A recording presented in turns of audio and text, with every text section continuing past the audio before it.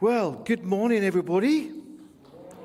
It's lovely to be here, and it's wonderful to see how the church is just continuing to prosper, thrive, under the leadership of Pastor Nick and Chloe, the other staff members, the volunteers, the eldership team.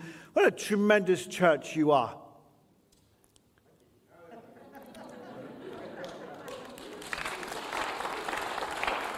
Just love your humility. Just love your humility. When I say that in some churches, they stand on their chair. Woo, woo, woo. We are amazing. But not you, not BCC. Mm-hmm. Yes, very humble. I love Chloe. Not Chloe. I love you as well. You're a great person. Ellie, that's what I want to say. You knew what I was going to say. Listen, if I had children up to year 6, I'd come to this church just for Ellie. Well, it was a great video that was, wasn't it? Just this beaming, bright, energetic young lady. And all her volunteers, I'm sure they're the same. Will you do me a favor after this service? Will you go and seek them out and say, we think you're brilliant? Yeah? So, tremendous. Love that. Great. So thank you for inviting me to close out your series on the Beatitudes, which is a great opportunity, and I just love being here. So thank you for that. New photograph of me. This is good. Doesn't look like he's persecuted, does it, really? Or if he is, he's really happy about it. So thank you for giving me the privilege to speak into Matthew 5, verse 10. For me, there are lots of different ways, and I'm sure you've gone deep into the Beatitudes and been blessed by them. Doesn't matter which angle you come into the Word of God or come out of the Word of God, really. The Holy Spirit uses it to teach and bless, and we grow in discipleship. But when it comes to this 8th and final Beatitude, I realize that actually this isn't a list of requirements for me to tick off and say, yes, I've got that one. Otherwise, it would be kind of like encouraging me to be some kind of masochist, going up to a stranger and saying, please, I'm a Christian, hit me, because I need to tick this one off. Thank you for persecuting me. Now I've got the list done, and I fulfilled the Beatitudes. I don't think that's at all what Jesus, he's looking at a crowd of people like I'm looking at you today, on a hillside. His disciples is certainly who he's looking at, but he's looking at a whole bunch of people that are like sheep without a shepherd, and they are lost, and they are they know what you and I know. They know that you don't have to go too far in life to realize that people can be horrible. You don't go too long, really. You don't have too many experiences to know that people can be racist, judgmental. People can tell lies about you, misrepresent you. You don't have to go long in life to realize that you can love someone that you thought loved you, and then their love turned to hate. You know this. And on the hillside were people struggling with mental health, just as you do, because of life. And Jesus looks into their eyes and says, rejoice. kingdom of heaven is yours. Disciples looking at him, and he sees that actually the disciples are going to go the same way. And every disciple has to go the same way as Jesus, and that is the cross of suffering. And he says, rejoice. The kingdom of heaven is yours. That's the landscape. And in saying these things, Jesus is revealing a God that no other religion understands. Islam does not understand this true God, because Islam cannot have a God who suffers, cannot have a God who lays his life down, because God is mighty, God is all-powerful.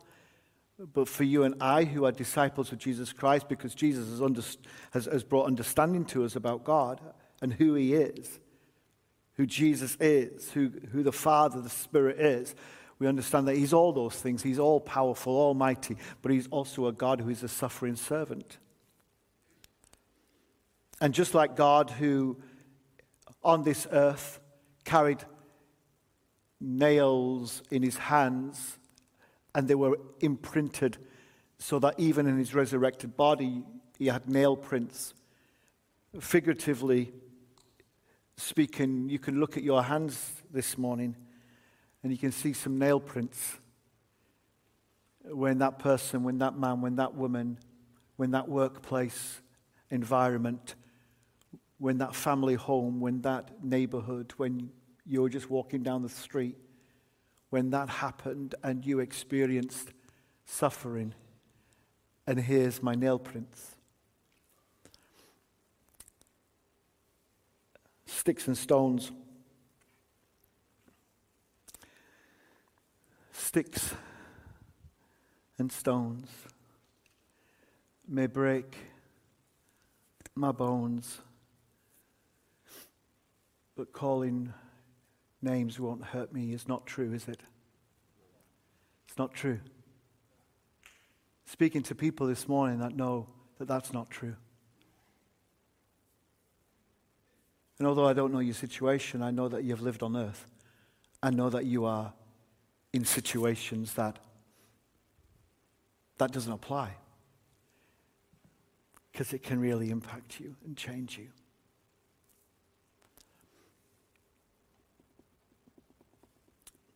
I'm so pleased that when in worship, I could have just stayed singing. If I'd have stayed singing this morning, I would have been on my knees, I would have been on my face. Sang a song Kevin chose about everything changes with just one look.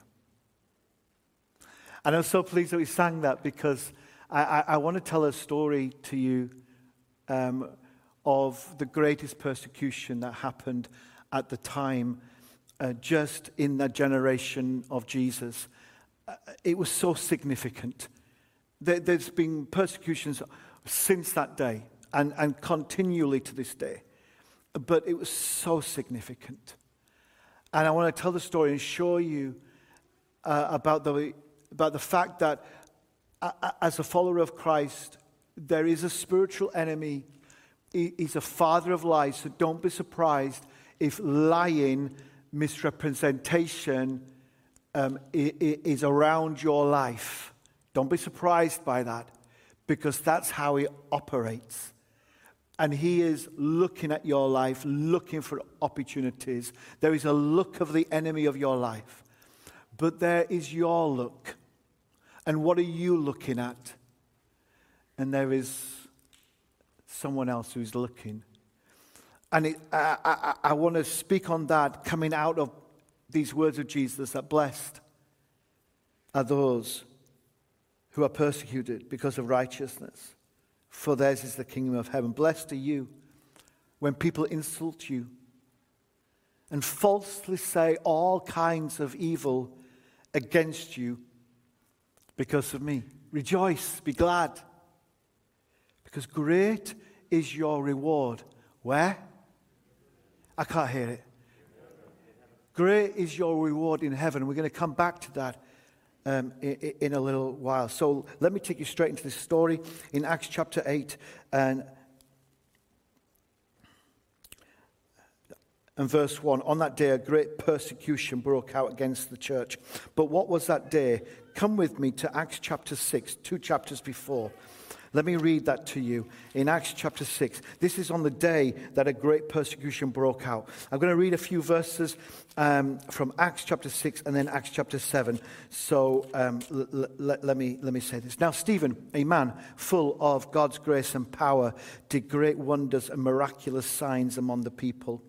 Opposition arose, however, from members of the synagogue of the freedmen, Jews of Cyrene, Alexandria, as well as the provinces of Cilicia and Asia.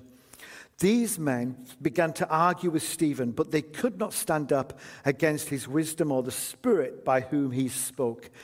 Then they secretly persuaded some men to say, "We have heard Stephen speak words of blasphemy against Moses and against God." So they stirred up the people and the elders and the teachers of the law, and they seized Stephen and brought him before the Sanhedrin, and they produced false witnesses who testified, "This fellow never stops speaking against this holy place and against the law. For we have heard him say that this Jesus of Nazareth will destroy this place and change the customs Moses handed down to us." All who were sitting in the Sanhedrin looked intently at Stephen, and they saw that his face was like the face of an angel. And Stephen then begins to speak, and he begins to preach, and he begins to speak about Jesus. And then in verse 54, when they heard this, they were furious and gnashed their teeth at him. But Stephen, full of the Holy Spirit, he looked up to heaven, and he saw the glory of God, and he saw Jesus standing at the right hand of God. "Look," he said, "I see heaven open and the Son of Man standing at the right hand of God." And at this they covered their ears, and yelling at the top of their voices, they all rushed at him, dragged him out of the city, and began to stone him. Meanwhile, the witnesses laid their clothes at the feet of a young man named Saul. While they were stoning him, Jesus was talking to Jesus, as Stephen was talking to Jesus. While they were stoning him, Stephen was talking to Jesus. While they were stoning him, while they were killing him, whilst Stephen was dying, he was talking to Jesus. "Lord Jesus, receive my spirit. Do not hold this sin against them." When he had said this, don't know how we can, Luke writes, "Not sure how I can end this." I'm not going to say he died, because there was just something unique that was taking place. I'll use these words. He fell asleep. There was a peace. There was a calmness. It was like it wasn't an end. It was like he was moving somewhere. Beautiful story. So,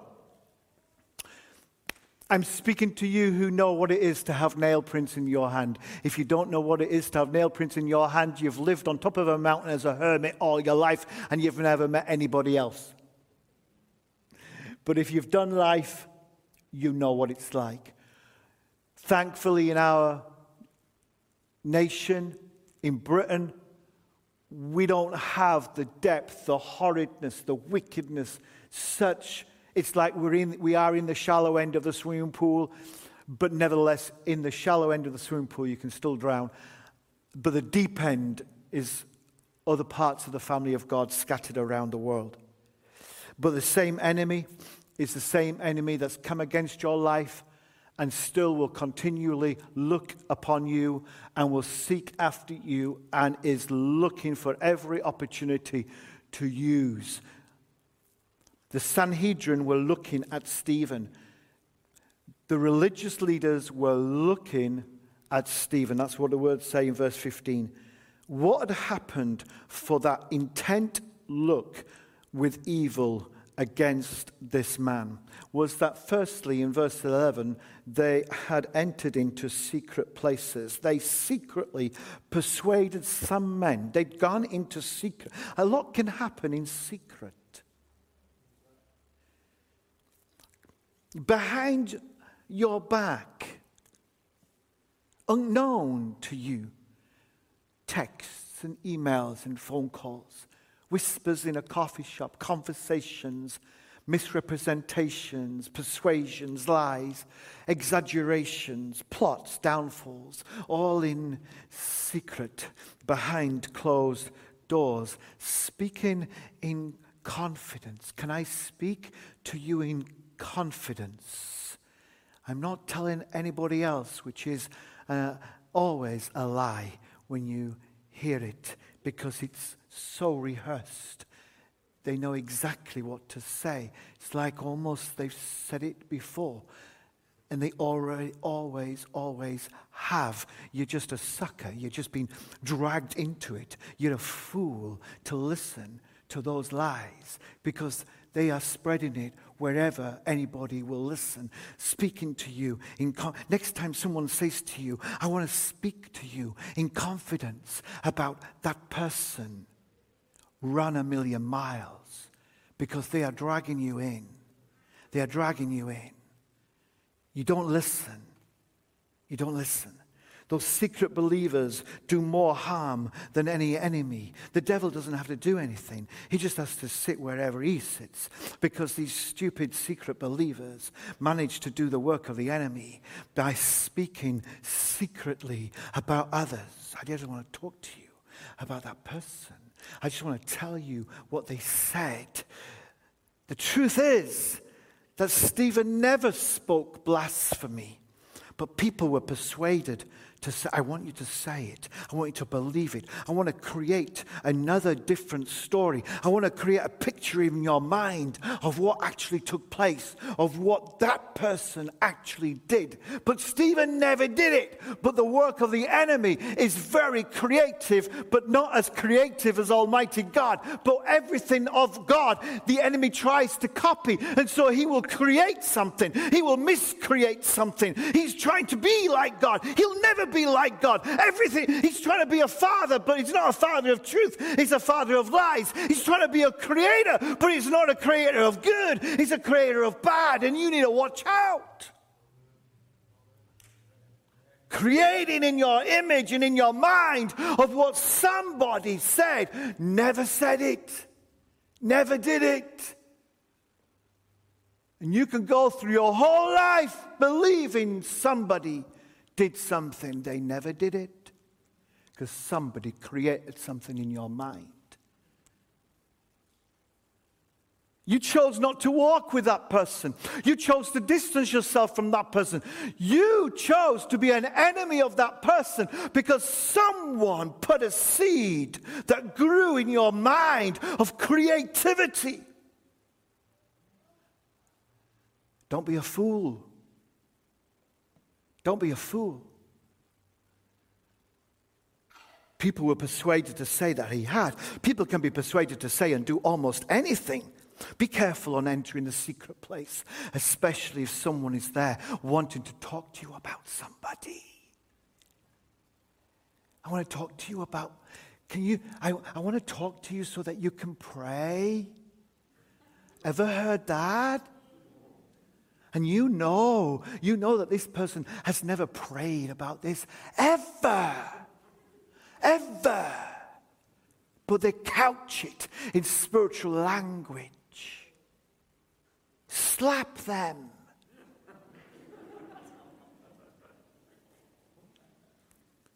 The sin of slapping them is not as great as listening to the lie of the enemy. These are the words of the regional leader.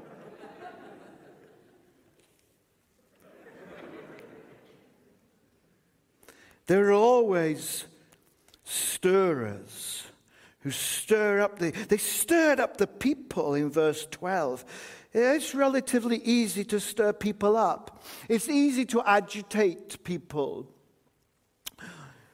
I believe in agitation. I believe in stirring people into waking up, into being positive. You know, I don't know, I can't see everybody today, but you know, if you're sleeping right now, I can agitate you. I can say something very controversial that will agitate you, and suddenly you're awake. Hold on, I'm taking notes now. I believe in agitation, to stir up and to move. But, you know, so often agitation and stirring brings conflict. One conversation, that's all it takes. And suddenly people are seizing their blessings and seizing their giftings and throwing them out of the way. Stephen was the best deacon for the church. Stephen was the best person to be around. Stephen was full of the power of the Holy Spirit. He was gifted. And he was now being on the verge of being thrown away, discarded, killed. Why? Because someone stirred something. And there will be people who will say, come into the secret place. There will be people who will stir things up. And there will be people who will tell lies about you. If you think that there are people who are not talking about you, then you're wrong. Just get over it. Just get over it. When you come down from the mountain and stop being a hermit and you get involved with life and you get involved in situations, then people will talk about you behind your back. Just understand it. It will happen. Don't let paranoia grip you right now. Don't start thinking, oh, really? Are they really talking? Yeah, they are. Just get over it. It's life. It happens. Yeah? Every single one of you. Every one of you, your neighbor, it will have been. When you walk up your path, the curtains twitch in your neighbor's house. You're on the bus, you know, and people are,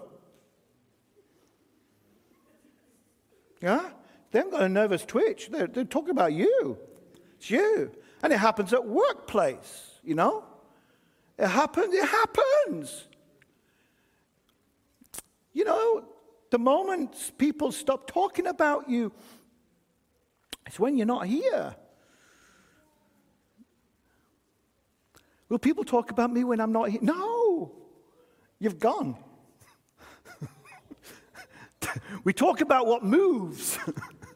I mean, don't get me wrong. You know, there'll be a few people, oh, he was a lovely man. But we'd rather talk about people who are moving and doing some stuff. Oh, I've got an opinion about him. There'll be those who tell lies about you. This fella never stops speaking against this holy place. We've heard him that Jesus said he's going to destroy this temple. No, he never did. Jesus never said, I'm going to destroy this place. He just said it would be destroyed. It's different.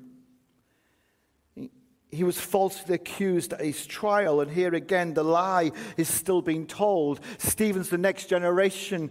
You know, Jesus has gone, and now Stephen. And the lie against Jesus is the lie against... Do you know something? These lies of the enemy against your life are incredibly boring.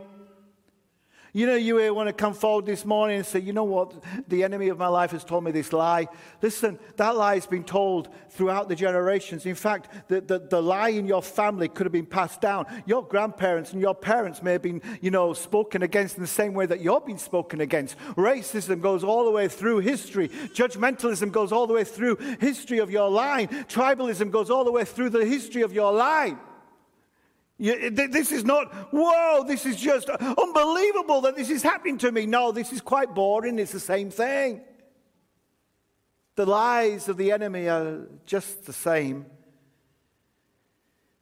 We can believe a lot of things that are not true. We can believe a lot of things about people that are not true. I spent my whole childhood I spent a lot of my time thinking, Beam Me Up Scotty was actually in Star Trek. Anybody know this could be a lost illustration. You know, I bring some illustrations into churches that are not as holy as you, and they understand every illustration I bring. But I also have to remember, when I come to Birmingham City Church, you don't watch films.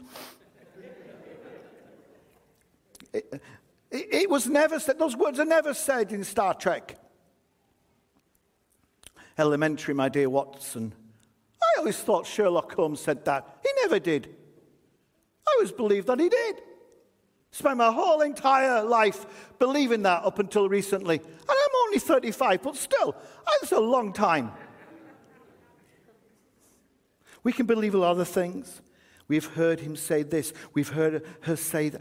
When people say to you, I've heard him say this, just ask yourself, really? Really? What do the Sanhedrin see when they're looking intently? I'm building the imagery in your mind.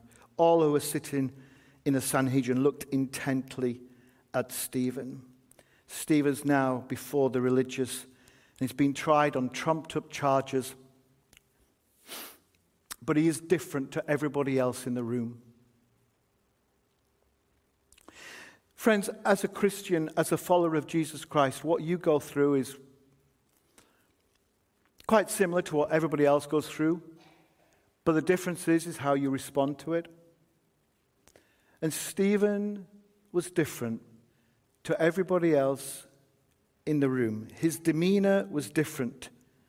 In all these accusations and collaborations, Stephen is standing peacefully and in control, despite the persecution that was coming against him. No matter what you face today, your face can reflect a picture of the divine. It's not a made-up pretense that I'm going to be okay, I hope. No, this is an assurance that whatever happens, you belong to him who died for you. Can I give you a story of a master violinist in Europe whose name I can't pronounce, so I'll just leave anonymous. Maybe that was his name. He would play in concerts, and he had this magnificent Stradivarius. I can say that word. How good am I? Stradivarius violin that he would play all over Europe, and it was an extremely expensive violin, and whenever he played it in the concerts, people would say, wow, look at him, look at that beautiful Stradivarius, on the beautiful sounds that's coming from that violin.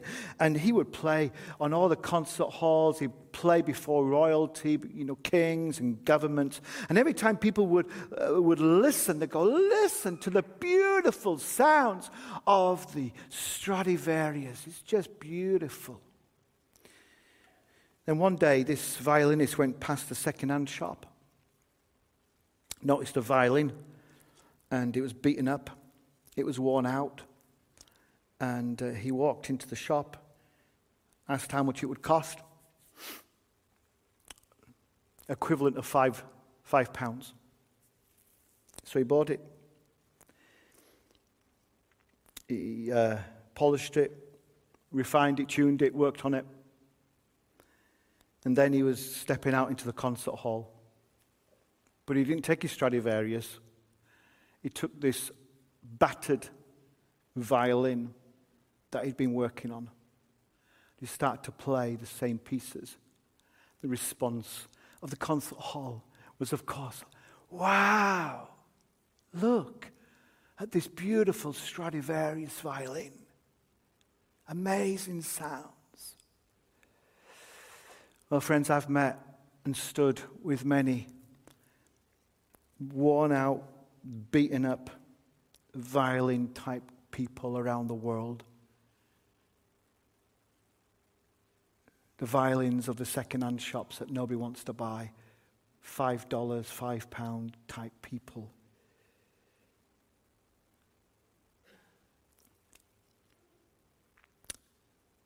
But when they stand,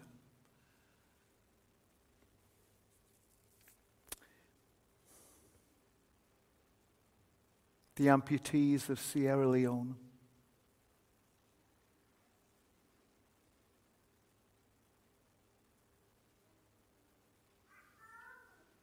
the beaten up, bleeding followers of Christ of Nigeria, North Nigeria, Burkina Faso,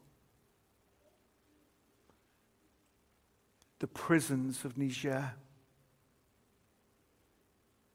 the HIV women and children of Eswatini,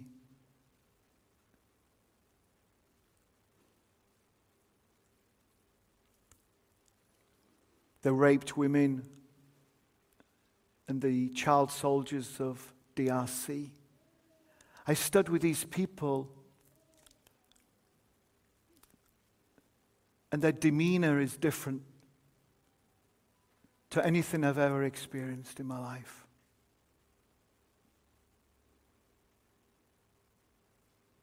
Blessed are the persecuted because of their righteousness, for theirs is the kingdom of heaven.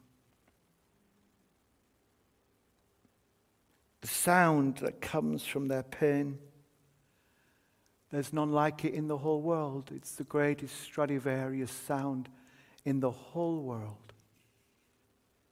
When they lift up in song the name of Jesus. Because, friends, what they've taught me is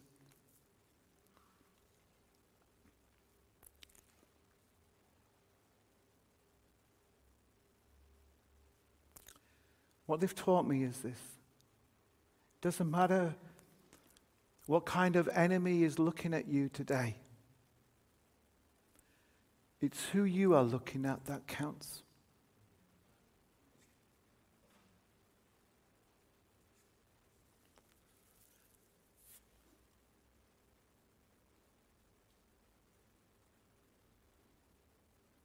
And Stephen, in verse 55, full of the Holy Spirit,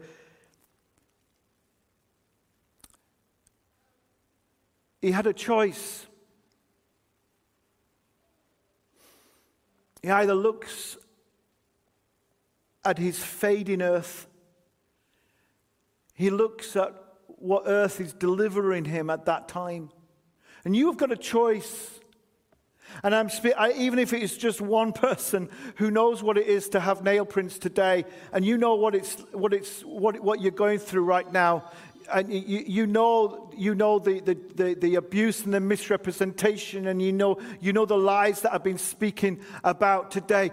If it's just you, lady, man, you've got a choice.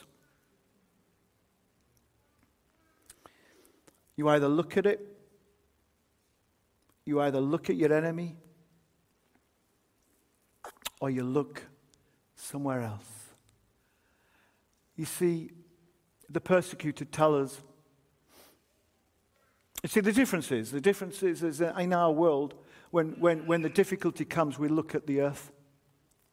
But the persecuted church tell us, no, when difficulty comes, we look to heaven. And that is the difference. Wish I had persecuted friends here on this stage today. They would tell you this: whatever you're going through, whatever you're facing, whatever mental health strain you're going through, whatever it is that's pressurizing against your life, do not look at what is coming against you, but look to heaven. Blessed are the persecuted for their righteousness, for theirs is the kingdom of heaven.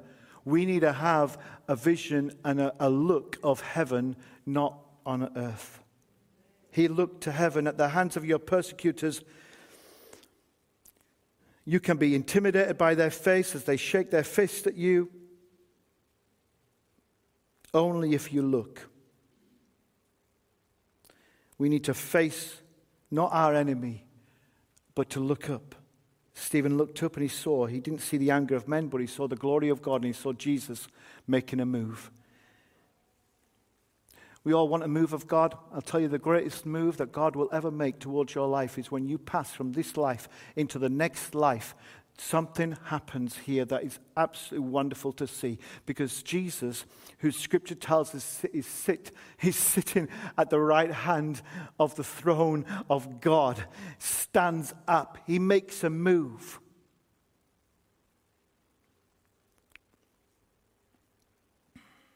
See, the enemy of your life is looking at you, but it's where you look that counts. But there's one other that's looking at you, and his name is Jesus. His name is Jesus. I truly believe that we need to talk more about heaven. I don't mean from this place. I don't mean necessarily from this pulpit, but I think you and I need to talk more about heaven. Yeah, thank you, Kevin. More about heaven than we do in our everyday life. You know, there was a moment when John had a vision of heaven. He had a vision of heaven.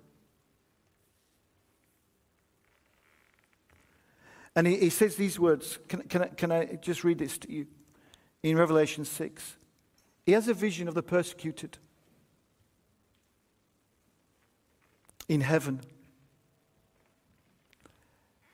And not just does he see them, but he actually hears. It's quite incredible.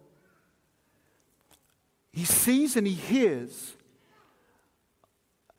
a picture of heaven, and it helps us to understand heaven.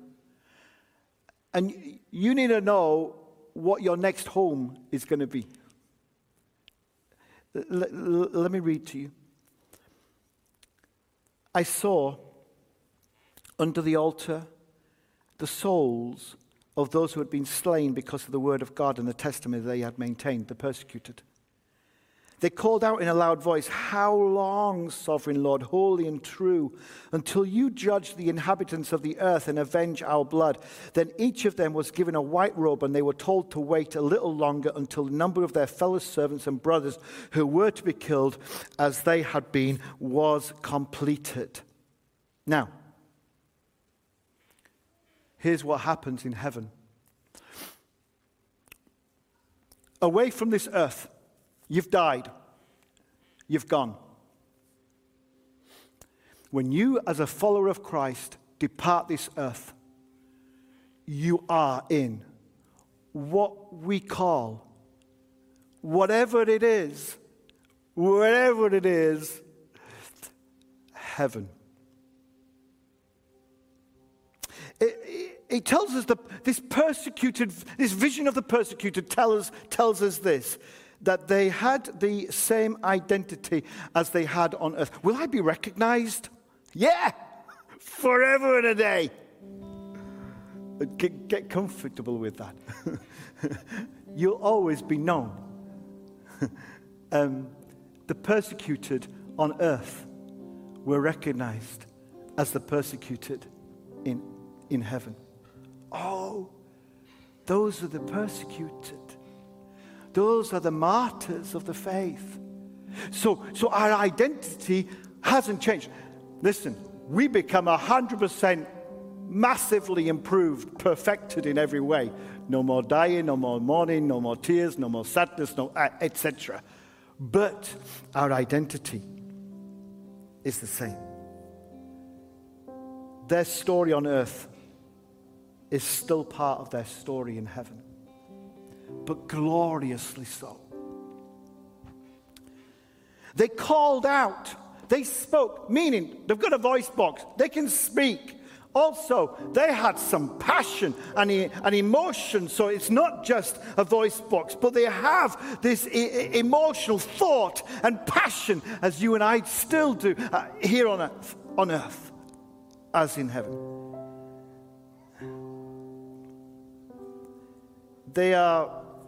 This is something that people contend, but I don't.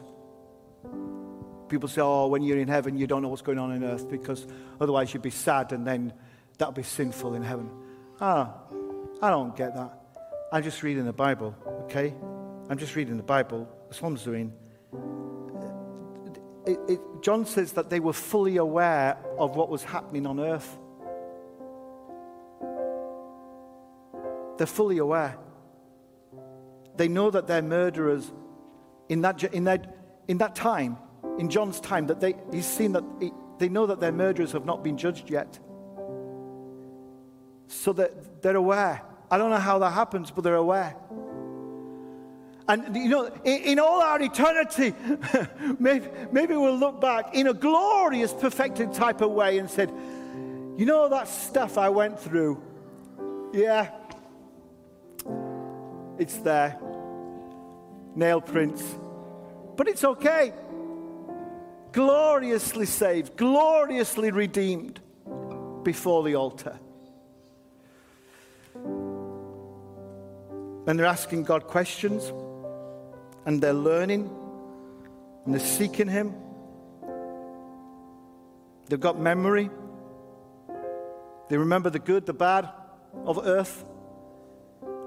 They know that they were killed.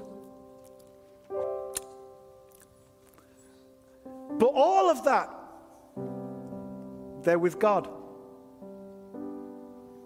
They see His attributes. And it helps them to understand. And they're given a robe on their body, their distinctiveness. Bodies where robes hang on.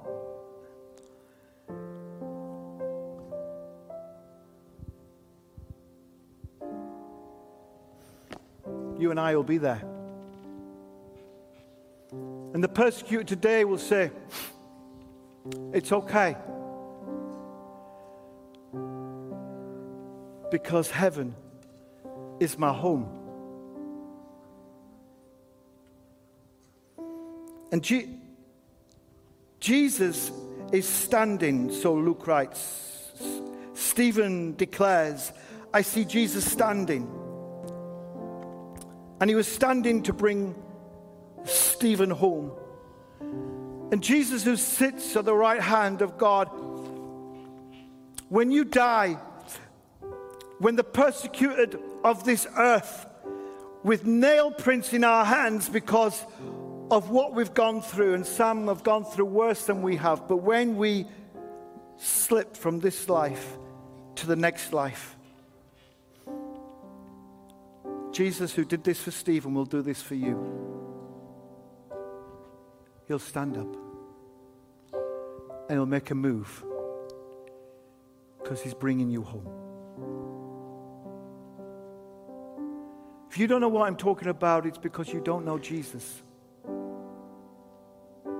But you can know him today. But follower of Christ, there's going to come a day for all of us, and Jesus will come and bring you home into the kingdom of heaven. Death comes to us all, various different ways, different forms. And whilst being killed, Stephen prayed. Now let me finish with this, because here's the key. You've got to finish well as the persecuted. You've got to finish well. He talks to Jesus. He's confident where he's going. He knows that this life is not the end of it all. He knows his painful death is only a vehicle into something beautiful. He knows that his earthly body is going to lay battered, bruised, broken, but he's going to go on. And he says, Jesus, receive me. Receive me. Then he falls on his knees. He's got one last thing to say.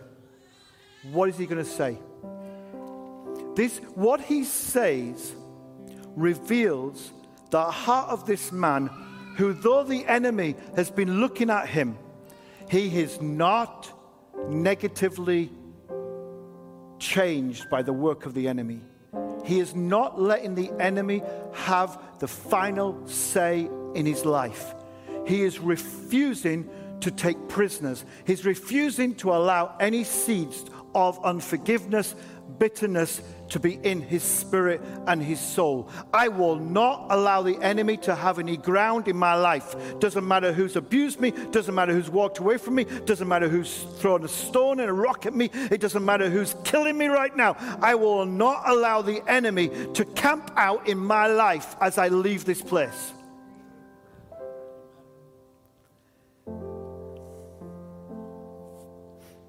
You see, talking to Jesus is the only way to clear the decks. Set things straight. I've buried too many people who have gone into the ground with bitterness and anger and rage because of what they've experienced in their life. Stephen makes a choice, and Stephen teaches us, and even this morning, Spirit of God teaching us through this story that you don't have to be someone who moves into heaven with rage in your heart because of what people have done to you on earth, but you can pray that prayer.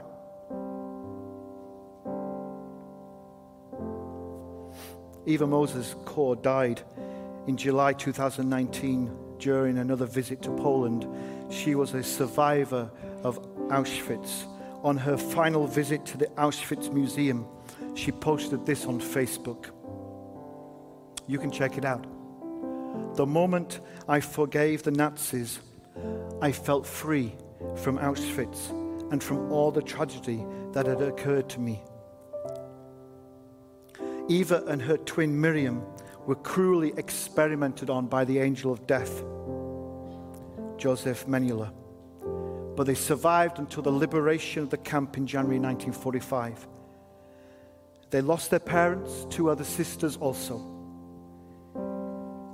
But in this month, July 2019, that I talk about, just prior to her death, she's filmed at the site. You watch it later.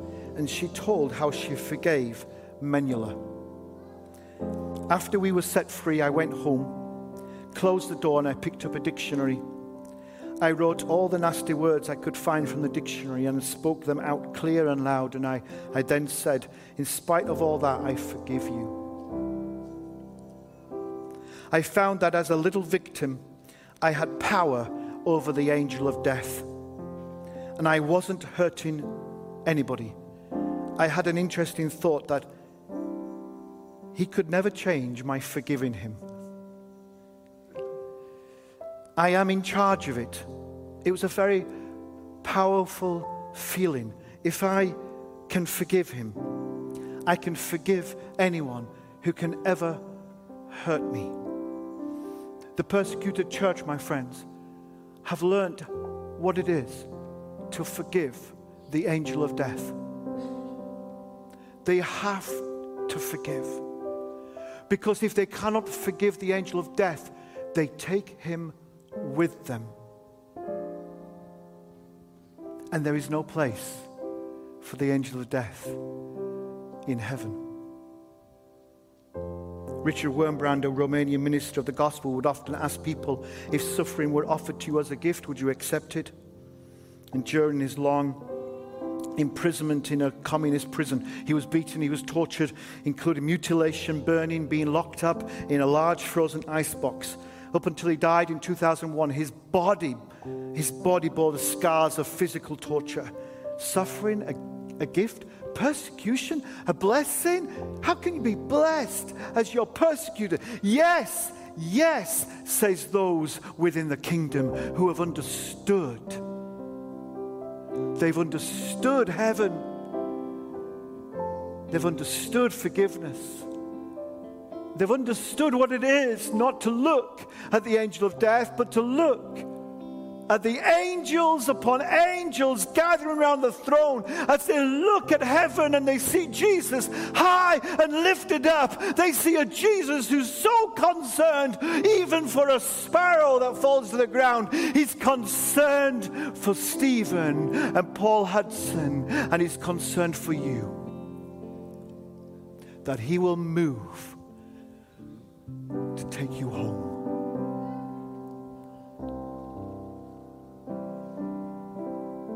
just a look.